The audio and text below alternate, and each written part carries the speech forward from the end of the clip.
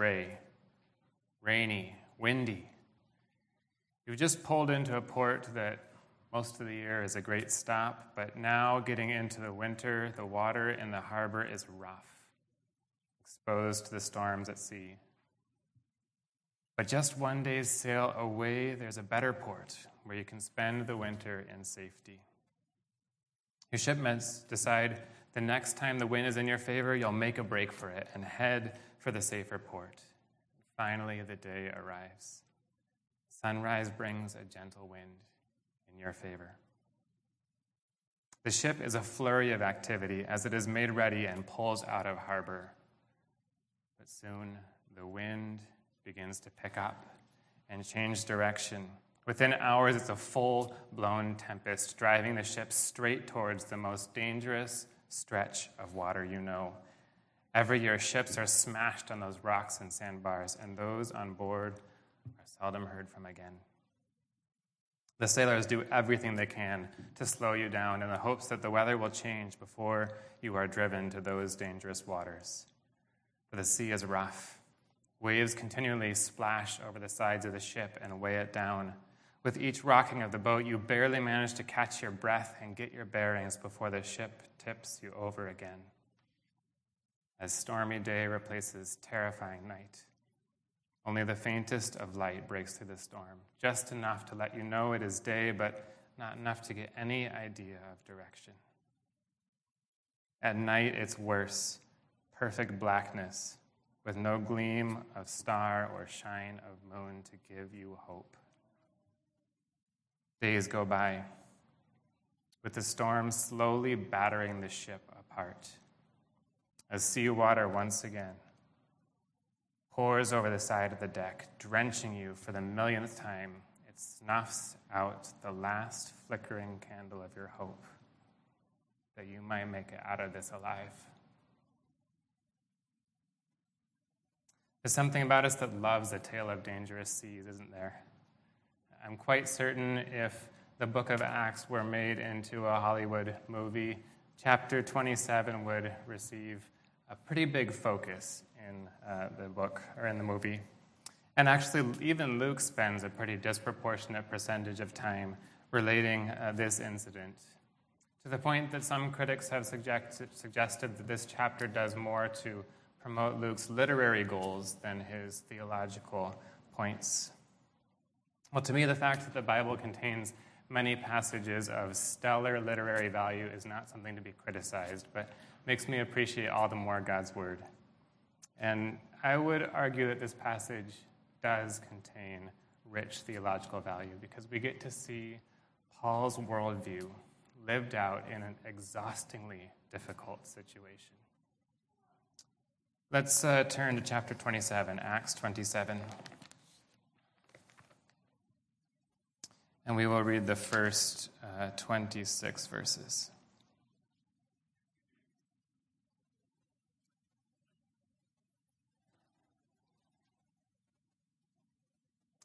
And when it was decided that we should sail for Italy, they delivered Paul and some other prisoners to a centurion of the Augustan cohort named Julius. And embarking in a ship of Adramyttium, which was about to sail to the ports along the coast of Asia, we put to sea, accompanied by Aristarchus, a Macedonian from Thessalonica. The next day we put in at Sidon, and Julius treated Paul kindly and gave him leave to go to his friends and be cared for. And putting out to sea from there, we sailed under the lee of Cyprus, because the winds were against us. When we had sailed across the open sea along the coast of Cilicia and Pamphylia, we came to Myra in Lycia. There the centurion found a ship of Alexandria, sailing for Italy, and put us on board. We sailed slowly for a number of days and arrived with difficulty off Cnidus, and as the wind did not allow us to go farther, we sailed under the lee of Crete off Salmon. Coasting along it with difficulty, we came to a place called Fair Havens, near which was the city of Lasea. Since much time had passed and the voyage now was dangerous, because even the fast was already over, Paul advised them, saying, "Sirs, I perceive that the voyage will be with injury and much loss, not only of the cargo and the ship, but also of our lives." But the centurion paid more attention to the pilot and to the owner of the ship than to what Paul said. And because the harbor was not suitable to spend the winter in, the majority decided to put out to sea from there, on the chance that somehow they could reach Phoenix, a harbor of Crete, facing both southwest and northwest, and spend the winter there. Now when the south wind blew gently, supposing that they had obtained their purpose, they weighed anchor and sailed along Crete close to the shore. But soon a tempestuous wind called the northeaster struck down from the land, and when the ship was caught and could not face the wind, we gave way to it and were driven along. Running under the lee of a small island called Cauda, we managed with difficulty to secure the ship's boat. After hoisting it up, they used supports to undergird the ship. Then, fearing that they would run aground on the Syrtis, they lowered the gear, and thus they were driven along. Since we were violently storm-tossed, they began the next day to jettison the cargo, and on the third day they threw the ship's tackle overboard with their own hands. When neither sun nor stars appeared for many days, and no small tempest lay on us, all hope of our being saved was at last abandoned. Since they had been without food for a long time, Paul stood up among them and said, "Men, you should have listened to me, and not set sail from Crete and incurred this injury and loss. Yet now I urge you to take heart, for there will be no loss of life among you, but only of the ship. For this very night there stood before me an angel of the God to whom I belong and whom I worship. And he said, 'Do not be afraid, Paul. You must stand before Caesar. And behold, God has granted you all those who sail with you. So take heart, men, for I have faith in God that it will be exactly as I have been told. But we must run aground on some island.'" Let's pray.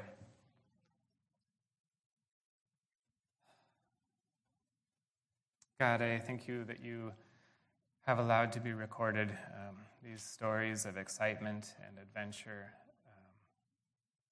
that are different from what we see in literature and in movies, that there is content here that teaches us who you are and who we are meant to be. God, I pray that you would give us your Spirit in this moment to illuminate these words for us. We would understand your message, the message that Luke was communicating to the ancient church, but also your message for us today. Amen. I think it's exciting as we're nearing the end of this book of Acts that some of the kind of pieces that we've seen throughout the rest of the book are coming back in. That Luke is making sure to emphasize when things are showing up again. In verse 2, it talks about Aristarchus joining them on the ship. And this is actually the third time he's been mentioned in the book of Acts. In chapter 19, Aristarchus was hanging out with Paul and was hauled in with him after the riot in Ephesus. In chapter 20, it says that Aristarchus continued with Paul in Macedonia and in Greece. And Paul writes about him twice in his letters. In his letter to the Colossians, he calls him his fellow prisoner. And in Philemon, verse 24, Paul calls Aristarchus his fellow worker. So evidently, Aristarchus was somebody who was pretty important to Paul in the final years of his ministry, a companion and a fellow prisoner because of his faith, just as Paul was a prisoner for his faith. And it says we. All throughout this chapter, it's talking about we, and we understand from that Luke, the author of the book of Acts, is present on this ship with them as well. So when it says we, we're talking about Paul, Aristarchus, Luke, some other prisoners, the Roman soldiers, and then the sailors on the ship. It says in verse 3 that they put in at Sidon, and that Paul was given leave to go and see his friends. And it's not surprising that he had friends in Sidon because he and Barnabas had passed through there in chapter 15, coming from Antioch in Syria and then going to Jerusalem for the Jerusalem Council. So they were able to visit once again with the church there in Sidon. In verse 4, it says that they left there and went under the lee of Cyprus because the winds were against us.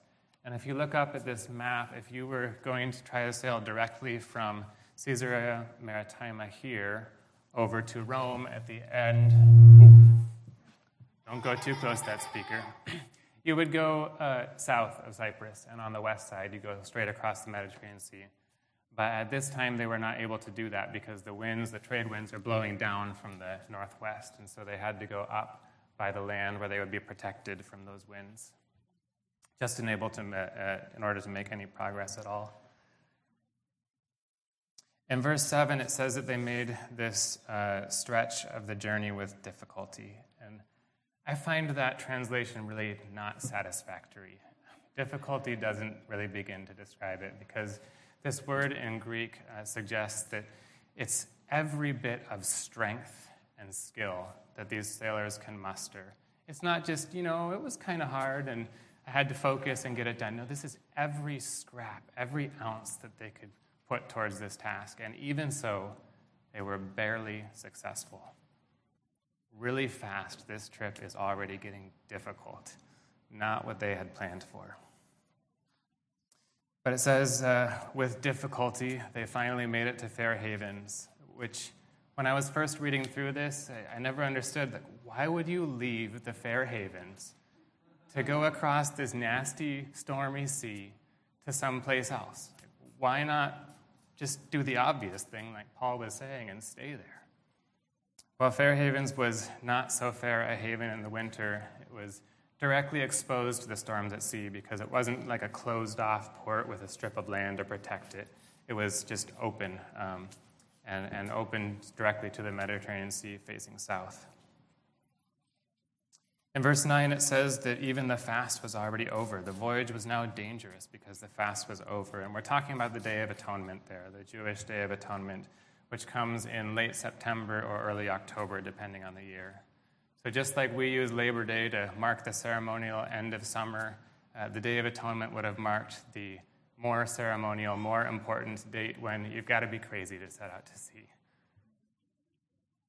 And Paul sees all of this and says that he perceives the voyage will be with much injury and loss. We just read the rest of the passage for the day, and it's weird that in verse 10 he's saying, we're all going to die. And in verse 24, he's going to say, nobody's going to die. I think we need to understand that in verse 10 here, Paul is not saying that he's had a divine revelation. He's just saying, this is what I know from being on the sea. This is our cultural knowledge. This is my personal experience. Let's not do this. This is a bad idea. It's a logical conclusion based on his experience rather than some kind of a divine message that he had received. But the majority decided that they wanted to try for Phoenix, which, again, is like, why would you go on this dangerous sea just to go to a different port? Why would you risk it? And I understand that a little bit more when I realized that Phoenix is just a 1 day's journey away from Fair Havens. So you can kind of start to see, would we risk 1 day? I mean, 1 day's weather is fairly predictable, right? You wake up in the morning, you see, is it stormy? And if it's not, you go for it. And you can be there and be in a much better place to spend the winter. There's a contrast here that Luke is giving us. A contrast between Paul's caution and the optimism of the majority on the ship. So they set out. And in verse 15, it says that the ship was caught and could not face the wind. We gave way to it and were driven along. Modern sailing ships have the ability to tack against the wind. So if you're trying to go and the wind's coming this way, they could kind of go back and forth and make some headway in the direction that they wanted to go. It's not as fast as if you've got the wind at your back, but it's possible. On these ancient sailing vessels, that was not possible. That technology had not been developed yet.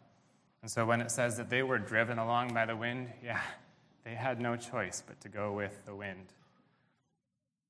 In verse 16, it says, we managed with difficulty to secure the ship's boat. Again, this is every scrap, every ounce of strength they had mustered just to get their rowboat up onto the ship. Normally, this ship's boat, this life raft, would have been towed behind the ship so that there'd be more space to work on the decks of these vessels that were not that large. But evidently, there was a concern that either the boat would be lost by the ropes breaking or coming disconnected, or perhaps that the boat would be smashed into the ship and destroyed, or even worse, to break the ship itself. And there goes your life raft, there goes your ship, you're out of luck. So they decide to pull it up onto the board, on board the ship. Even with that, they're concerned about where they're headed. They know what is in the direction that waits for them, Sardis. At this point, it's 380 miles away from where they are. This would have been probably at least a week of direct sailing if they were trying to get there. But there's this extreme concern because they know what Sardis is like. This is a legendary shipwreck area. Think Bermuda Triangle. It's a series of sandy bars and small islands, and if you get blown that direction in a storm, there is not much hope of the ship surviving. And so, knowing what's up ahead, they decide to undergird the ship. They take ropes and tie it around the boat so that the thing won't be beat apart. Can you imagine being on a wooden ship and having to worry about bits of your ship being broken off by the waves? And they're so concerned about it, they're going to wrap it up with ropes. It says that they lowered the gear, and that word gear, it could be referring to the anchor that they would lower down into the sea to try to slow them down. It could be referring to the sails, or perhaps both. We need to understand that the sails were the primary way of steering the ship. And so if you pull down those sails, you no longer have the ability to make large corrections to the direction that the ship will be moving. Verse 18, they begin to jettison the cargo and throw the ship's tackle overboard. So obviously they'd already begun to take on water. They're trying to lighten the load. And the situation got so bad that they threw out the tools that they would have needed to direct the ship in the direction that they needed to go. And it keeps on getting worse. In verse 20, it says that neither sun nor stars had appeared for several days. They had no GPS unit. They had no Google Maps. They didn't even have a compass in all likelihood.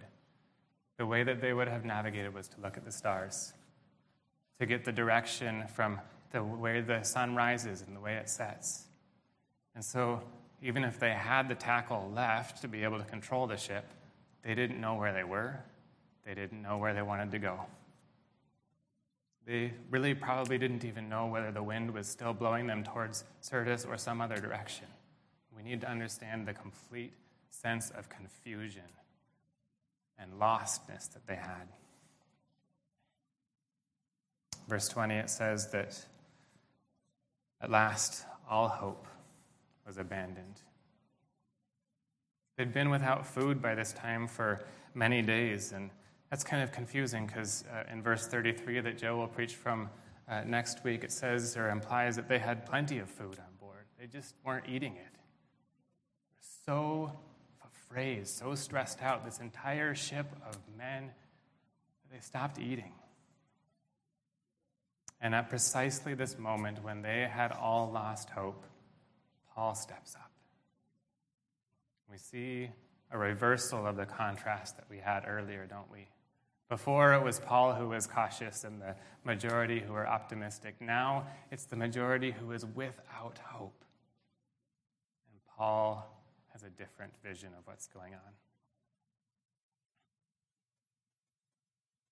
He says, "Men, you should have listened to me, and not have set sail from Crete and incurred this injury and loss. Yet now I urge you to take heart, for there will be no loss of life among you, but only of the ship. For this very night there stood before me an angel of the God to whom I belong and whom I worship." Paul knew who God was. Paul knew his proper relationship to God, that Paul belongs to the God who made him. Paul belongs to God by creation, just as all people do. Psalm 100 verse 3 says, "Know that the Lord, he is God. It is he who made us, and we are his. We're his because he made us." That's true of all of creation. We are his. We belong to him. But Paul also belonged to God by redemption. Paul writes in 1 Corinthians chapter 6, "You are not your own, for you were bought with a price, purchased by the blood of Jesus." Paul belongs to God twice over. Because he knows who this God is, he can trust the message that's given to him. The message that the angel gave him is, "Do not be afraid, Paul." Again, this is the third time that Paul's gotten this message of divine courage delivered to him by a messenger from God. He got it in chapter 18 and again in chapter 23. We need to understand that Paul needed this encouragement. He was not some kind of superhero, steely man of steel, cape and all that stuff. He was a man.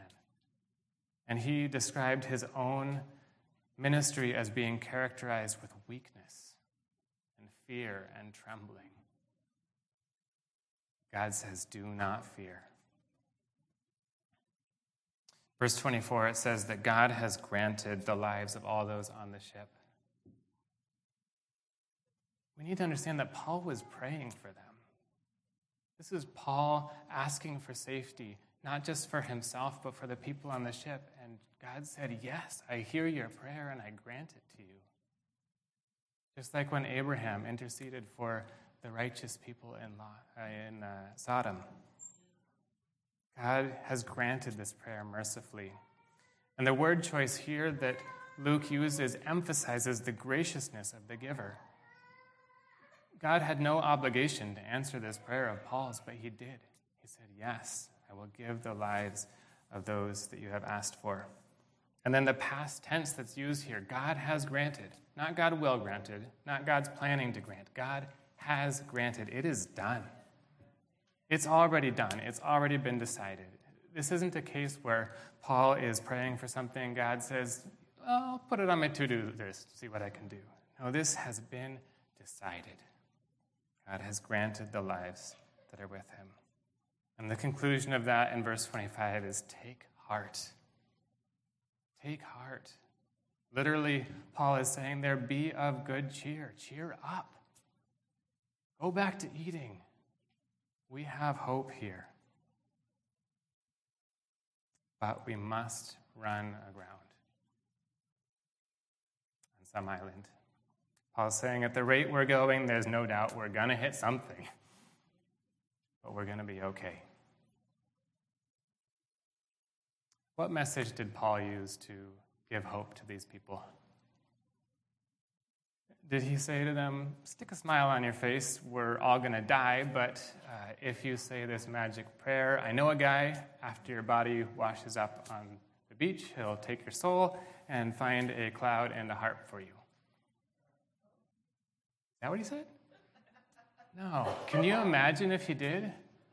Those sailors would have clobbered him, and rightly so. But that idea, sadly, fairly closely represents what many people believe about the world and about the gospel. So many people believe that God isn't real, or if he is, that he doesn't really care about the physical world, that he doesn't step in. And if that's your view, then the conclusion is if you want to be happy, do the best you can to get rich so you can have as much earthly pleasure as you can stand while you're here. Pretty well sums up the meaning of life for many people, and even Christians. Christians will tend to tack on a little something to the end. Do your best to get rich while you're alive so that you can go to heaven, so that you can be happy while you're in earth. And then say this prayer to save your soul so you can go to heaven when you die. And if that's what you believe, your gospel is too small. Most people's understanding of the eternal destination of the Christian does not match what the Bible teaches. We envision our souls leaving our body and going up to heaven to be where God is. And the Bible does teach that that is something that happens. We see that in 2 Corinthians chapter 5, Philippians chapter 1, Luke 23, Hebrews 12. We see it with Enoch, like Joe mentioned earlier. Christians, when they die, do go immediately to be with God in heaven. But that's not the end. That's not the end. That's the intermediate state. Their souls go there not forever, but to wait for something that is even more glorious. Paul writes about it in 1 Corinthians chapter 15. Behold, I tell you a mystery. We shall not all sleep, but we shall all be changed. In a moment, in the twinkling of an eye, at the last trumpet.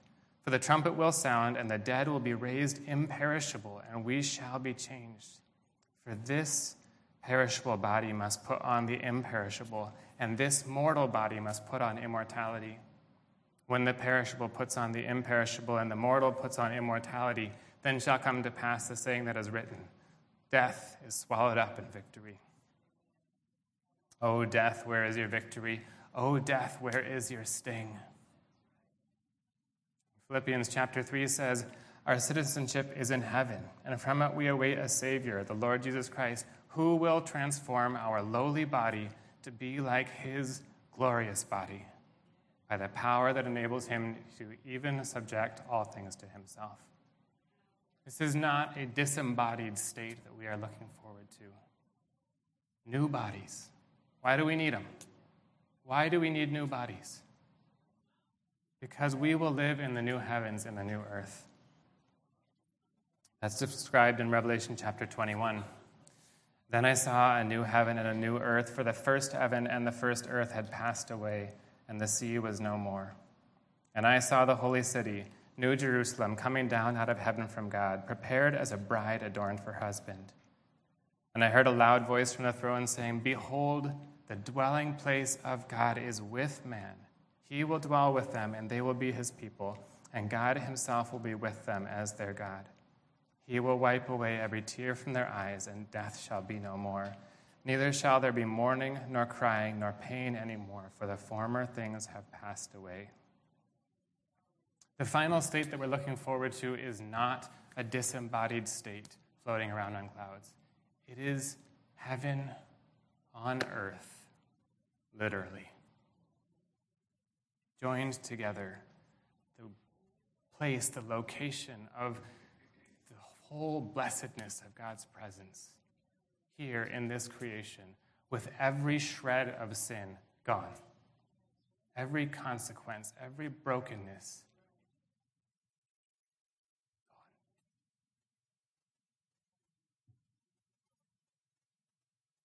gone. Sin broke the four fundamental relationships of life: the relationship with God, the relationship with others, the relationship with self, and with creation. We see clearly three of those broken relationships in this passage that we've studied with Paul's shipmates. Clearly, their relationship with nature had been broken. They were in the midst of this frightful storm. And their relationship with self was broken because they were so afraid that they weren't taking care of their own bodies. They had stopped eating. Their relationship with God was broken. If it was not, they would have been full of hope like Paul was, instead of afraid as they were. And I think we can infer that with people this afraid, this much under stress, they probably didn't spend every moment of this terrifying journey in perfect agreement with everybody around them. I'm making an inference about the fourth relationship here, but I think it's a safe one. God's end game is to restore all four of those relationships, completely and finally in the new heavens and the new earth. But he doesn't wait until the end to begin that work. Paul's words show God's power and his interest to begin restoring those relationships now. Paul tells his shipmates to take heart, be of good cheer. Why? Because God has granted all those who sail with you. This storm represents a break in your relationship with nature, but this will not last forever. And your terror has filled you with a break in your relationship with yourself, but this will not last forever. Because God will bring about everything that he has planned, and he will preserve his people to ensure that they are able to accomplish the work that he has prepared beforehand for them to do. So what's that work? My work, your work, and Paul's work, it's all the same. We are to be God's agents of change, to begin restoring those relationships that have been broken. This life is not just waiting around for your turn to go to heaven. The kingdom of God is at hand. That truth has to change the way you live. It means your life's purpose is to pay attention to those who are around you and where their relationship with self or with others or with creation or with God is broken. Your job is to speak God's words of restoration to them. So lift up your eyes from the humdrum of life because you are part of something bigger. When we have our vision set on what God has planned, new bodies, new heaven, new earth, and starting that work now, not after we die, those restorations of relationships can happen now. That frees us to do the work that we are to do, just as Paul did. We have hope for that day and in this one. Let's pray.